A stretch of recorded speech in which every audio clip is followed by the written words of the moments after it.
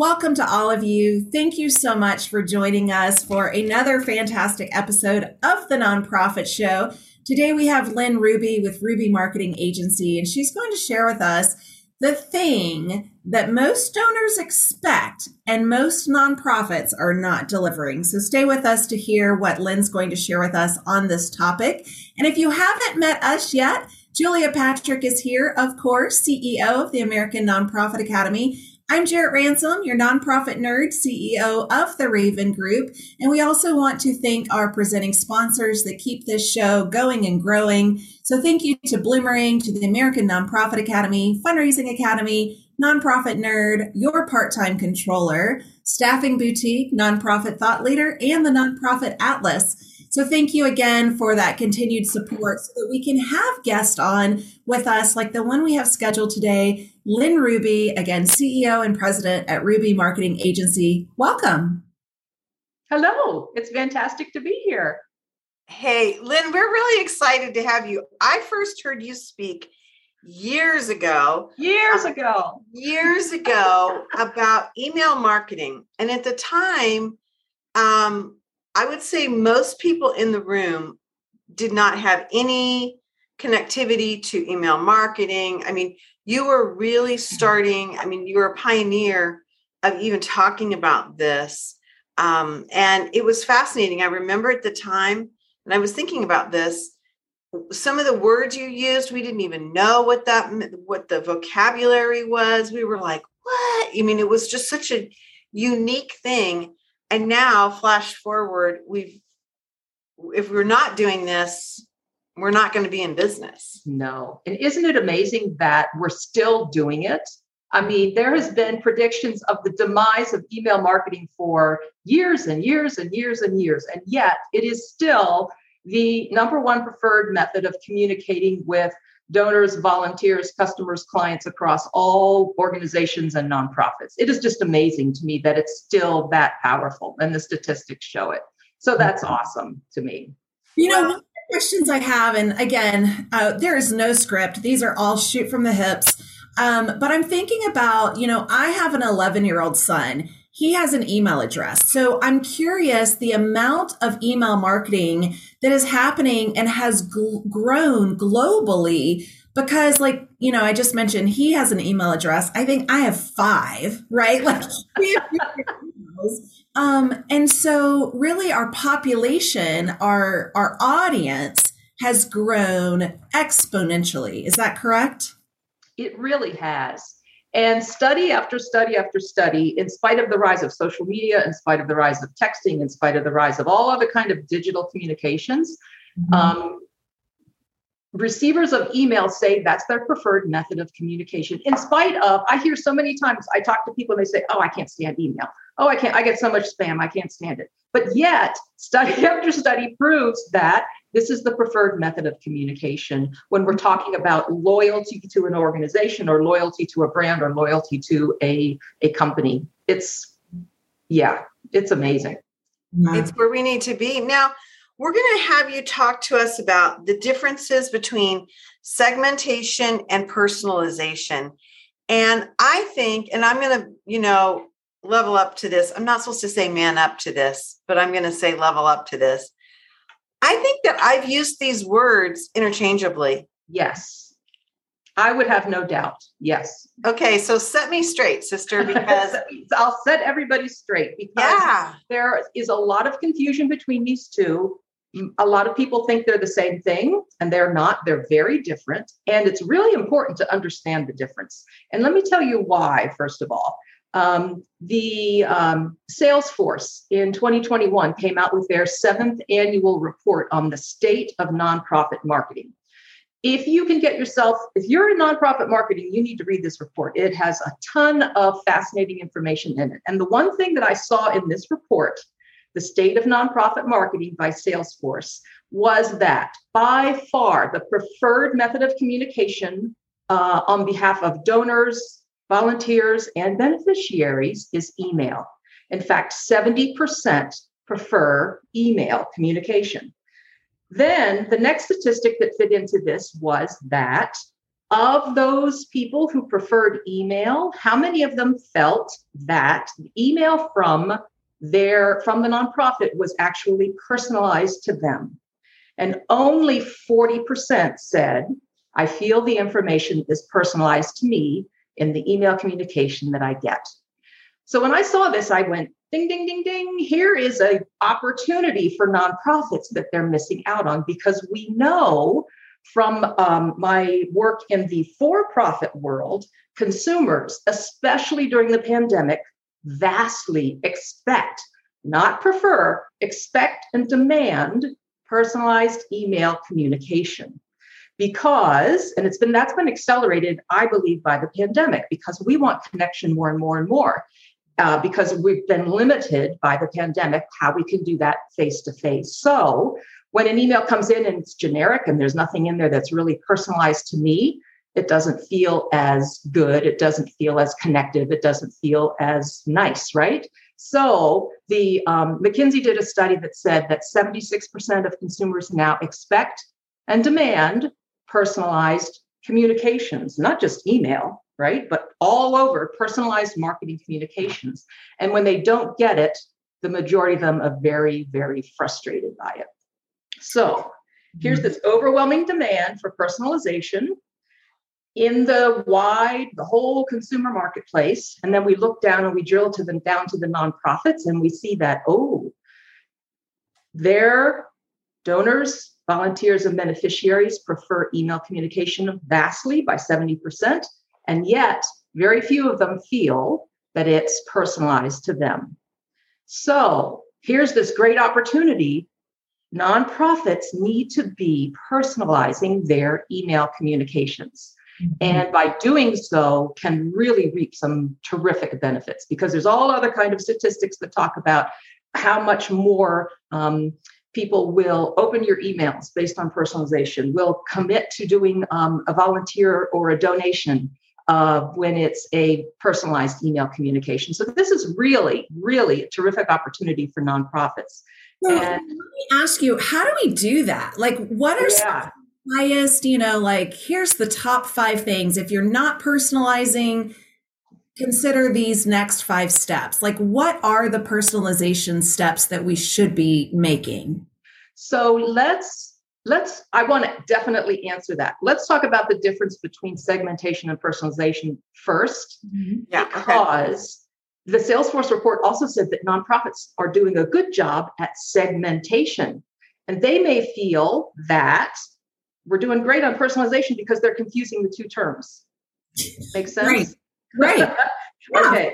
So let's make this easy. Segmentation is putting your database of people into big buckets. So we can do that based on gender, age, physical location, all right? Things like that there's a whole group of people who are in this zip code. There's a whole group of people, here's the men, here's the women, here's the people under 20, here's the people from 20 to 40, here's the people from 40 to 60. We can put those folks into big segmented buckets. Okay. That's segmentation. Okay. Now, personalization goes a step farther. At its very basic level, personalization is getting an email that says, "Dear Julia." That's personalization. Nobody else, regardless of what bucket they're in for segmentation, will get an email that says, "Dear Julia." Unless their name's Julia. Right. Unless their name is Julia. Yeah. So that at its very basic is personalization, but personalization needs to go now way beyond that, right? I think sometimes not just nonprofits, but all types of organizations think if I say "Dear Julia" in the heading of my email, I've personalized my email and I'm done. And not so anymore. Technology is allowing us to do a whole lot more personalization. I have a list here of things that can possibly be considered, such as name, of course, birth date, other family members. Do they have children? What are their ages? Do they have pets? What kind of pets are they? Their exact location, meaning their address, where they've clicked in the past. Where have they clicked and purchased something or donated, made a donation or volunteered? past purchases, their budget level, where have they visited on our website. So it's very, very personalized. Nobody else will have that kind of personal profile in the organization's database. That is personalization. And personalization is, if you think about walking into a local donut shop and the clerk behind the counter says, "Hello, Mrs. Jones, it's so good to see you again. We have a new jelly donut today that I think you should try because I know you don't really like cake donuts." It's very personalized, and it makes the customer, it makes the donor, it makes the volunteer feel very, very welcome. It creates an experience. Now I want a jelly donut. I love that. And I had a similar experience. I just happened to be in Charleston, South Carolina. I visited the same lunch spot more than once.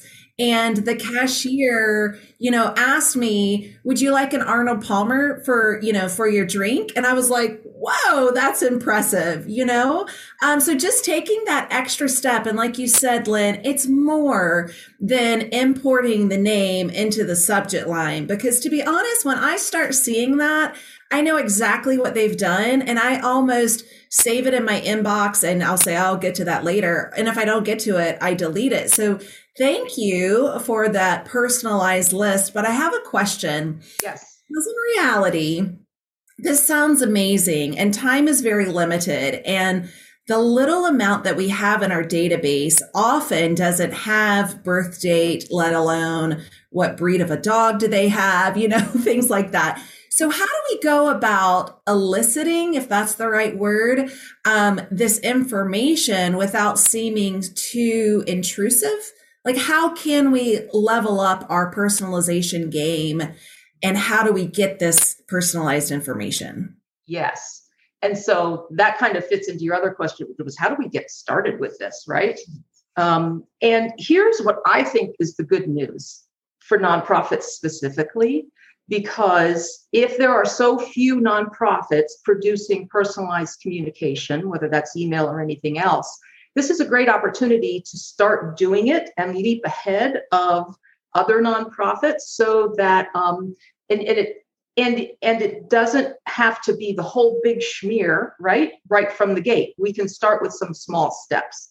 And so I would first want to have some kind of, let's take a look at what information do we already have that we might not even know we have, and where does it reside, right? Some of it's in this database, some of it's in this paper file, some of it's over here in these people's heads. We just don't have it down in digital format anywhere. So it's a matter of, first of all, doing an audit, I would call it, of where does all this information lie that we might not even be aware that we already have yet, but it's there, and consolidating it into a central location, whether that's something like a CRM or an email program or whatever it is that we're working with, and in terms of the database, and centralizing what we do have already in that centralized location. And then starting to use that in our communications immediately. Now, it's not necessary, believe it or not, any longer to have a really sophisticated and expensive CRM program in place to be able to do this. Smaller email marketing programs have the ability, they've evolved since Julia and I met at that first speaking engagement, right, when we were doing basic things pretty much. And all of the relatively mid-level email marketing programs have evolved to where they can capture this type of data and use it in their systems when they're sending out email communications. So I would say, start, if you don't have a big budget, if you don't have a big team, you want to get this started and you're just not quite sure why, how, do an audit, gather all of that information together and start picking away at getting it into a centralized database and using it as you get it in there. And you'll grow from that and learn based on the results that you get, what's working and what's not working for you. So, for example, could an organization, and we all have donors that are segmented because we know that they like to participate, volunteer, attend, or donate to certain programming, would you say that we could take that group and start there and say, okay, we're going to really focus on the people, let's say, that give to our scholarship program, whatever, and then move, then like look at that microcosm and figure out what's going on there? Or is that too risky? Because this is my devil's advocate question. Is it, I'll tell you, I cannot get beyond an email or snail mail that doesn't have the correct name. And I know Jarrett has a name that, is Jarrett the first name or the last name? Is Ransom the first name? I mean, and, they screw up with Julia. I know how, I can't imagine, Jarrett, what your communications look like. Right. How do you get beyond that when there are errors, or, is that more off-putting than not using it? That's a good question.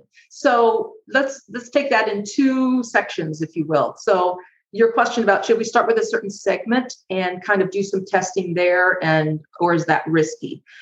Let's see. I think that might be actually a very good approach, because you can make some missteps with a smaller group, and use that as your model going forward, learn from that, and then apply that to other segments. Maybe you start it with just your internal organizational staff and test things that way. Okay. And then all the mistakes don't matter, because you'll get that feedback from staff and you'll say, oh, okay, this field isn't working because of this, and we need to fix that. So maybe that's a good way to do it too. And then roll it out to a specific segment, and then you'll have more confidence in what your program is doing for you. Right. And then your second question, is it more off-putting? That's an interesting question. I don't know if off-putting to do it wrong than to do it not at all. That's an interesting question. I don't know. I think it depends on each person. So, and we like to make sure that when information is entered into the database, that the person, if I'm the donor, the volunteer, I'm inputting that information myself rather than somebody from your organization doing it, so that there's less chance of it being misspelled. Sometimes, have you ever done this? I've done this sometimes. You sign up for an email program or an email list or an email newsletter, whatever it is, and I'm not really sure I want to give them all my information, so I just put L instead of Lynn, right? No. And then you do that. And then when I get the emails, I'm like, oh yeah, I did that. So I know it was me. It's not their fault, right? And I just did that because I really just didn't want them to know my name for whatever reason. So that's why we like to put the onus on the person receiving the communications to input their data as much as we can, because it's much more accurate, and any mistakes are not on our plate. Yeah, great. So we don't have much time, and I know we still have two big questions of this discussion. And I feel like you've talked a little bit about it, but the donor responses. So when we know the difference between segmentation and personalization, perhaps we level up our personalization game. What are we seeing by way of donor response? The donor response, let me share with you some statistics they're from a variety of organizations, research organizations. I don't have anything specific to donor responses. The Salesforce report didn't include that, and I couldn't find anything on that. But we know that people are people. Our donors are also out there in the consumer world, right? And so we can assume that they are in these categories. So personalization delivers a 6-time higher transaction rate. From experience says that. So 6 times higher transaction rate, which means transaction, doing something, buying something, donating something, a 6 times higher transaction rate. Personalized email improves click-through rates by an average of 14% and conversions by 10%. So we know we're getting higher click-throughs, which are the key indicator now that open rates are not quite as accurate as they used to be. The click-through rate is what we really want to be tracking. And that's where our most effectiveness is. Open rates increase by 41% when the subject line is personalized. And 74% of marketers say targeted personalization increases customer engagement. So there's all kinds of research that tells us that personalization increases interaction with your customers, with your clients, with your donors, with your volunteers. So hopefully that answers some of that question, that this is worth doing. It is. So let's dive deeper into then that content creation and then managing the content, because, you know, the open rate is wonderful. The click-through rate is even more wonderful and better. So talk to us, Lynn, if you would, about, you know, what should we think about as we begin to not only create the content, but then manage that content? Yes. So this is fascinating. The content creation and management is critically important. Couple that with personalization, and that adds an extra layer of sophistication to everything, and thus a higher level of management needed over all of that, because it's much more complicated, it's much more sophisticated, it's much more involved. So there needs to be a key point person in charge of content management for your organization, and this needs to be someone who is relatively high in the organization and who has the ear and the respect of your CEO or your president, whoever is at the top of your organization. And that CEO/president needs to understand the importance of this. And it's not just something that's delegated to somebody in marketing who's going to come up with a picture and something to say about it. Content management now needs to be much more thoughtful and much more strategic and at a much higher place, because with personalization, we're going to be able to determine this person over here needs to see this type of content on this topic because that's what they're interested in. And this person over here needs to see something different because they're interested in these different things instead. So it's a very much a high level type of management and importance, so that you can create that personalized experience for your donors, volunteers, and beneficiaries. And then also keep in mind that this is something that I said, okay. Marketing is now data driven. Yeah. Marketing is not creating pretty pictures and making pretty videos and creating pretty posters. It is that, but that's not the putting the data on top of that is so important. And so you need to have someone in your organization who loves data, who loves numbers, who loves being able to figure out how to use those numbers for the personalization so that the right content gets to the right person at the right time. And marketing now is data, and understanding that is critical. I know it's, for many of us, it's a lot more fun to create the pretty things and the interesting and fun, content, but the data drives all of that now. I love that quote. Marketing is data, said Lynn. Yeah. And, I would say that in the nonprofit sector, we have been so bad at that. We tend to be stronger at that with our clients and with our programming. But even then, for a lot of us, it's challenging, in the sector. So to hear you say this, there are a lot of probably marketing communication teams watching this going, because we have not been leading that way. And so you've really given us some new ideas and thoughts about this. I've got to ask you as we wind up, this is really where we're going. And I feel like we're at the beginning of it. Would you agree? Or is there going to be something else is this going to be a fad and we move off of it? I guess is what I'm saying. I do not think it's a fad. I do think we're at the beginning of it, especially in the nonprofit sector. The for-profit sector, the bigger companies are more advanced at this than the smaller ones. But in general, I think they're a little farther along than the nonprofit sector. So as I said, this is a great opportunity to even just do a little bit and have some great results from it.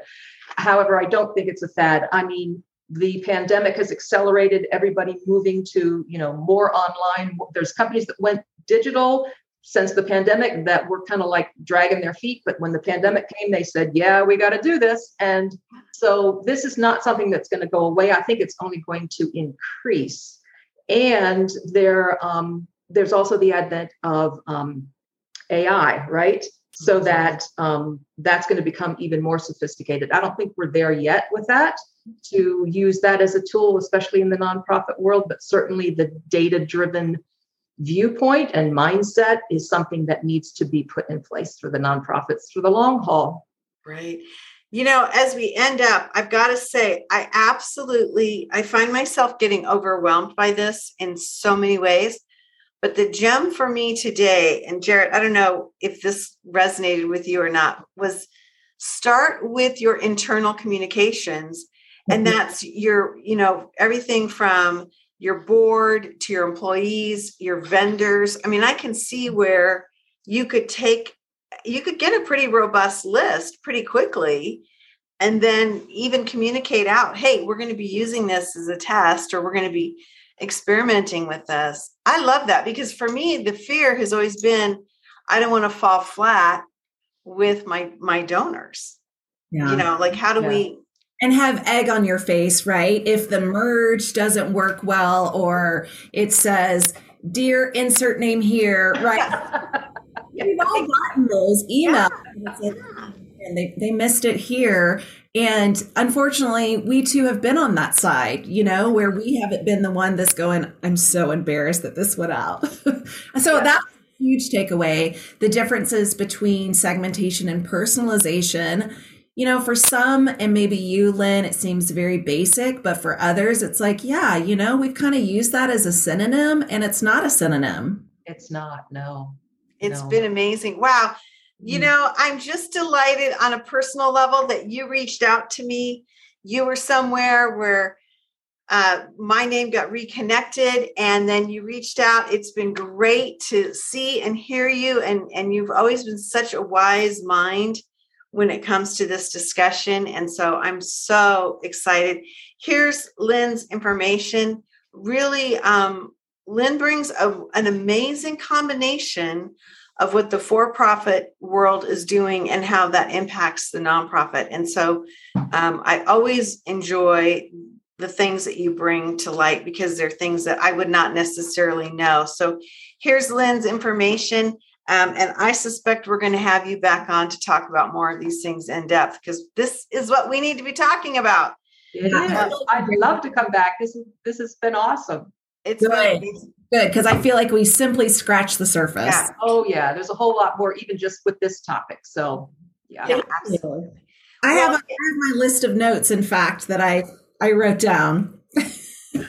I love it. Well, thank you. Thank you for joining us today. Again, I'm Julia Patrick, CEO of the American Nonprofit Academy. I've been joined by the nonprofit nerd herself, Jarrett Ransom, CEO of the Raven Group. We want to remind you, if you want to go back and see other episodes, we're marching towards our 500th episode. So we've got a lot. Plus, we have our learning episodes that are short snippets, and we're up to well over 800 of those. So find us on Roku, YouTube TV, Amazon Fire TV, and then Vimeo. Again, thank you to all of our presenting sponsors who allow us to have these amazing conversations day in and day out. Without you, we would not be here. Wow, ladies, this was great. I am going to go back and be more committed to looking at our data, our own data, and try and figure out what the heck we need to do next.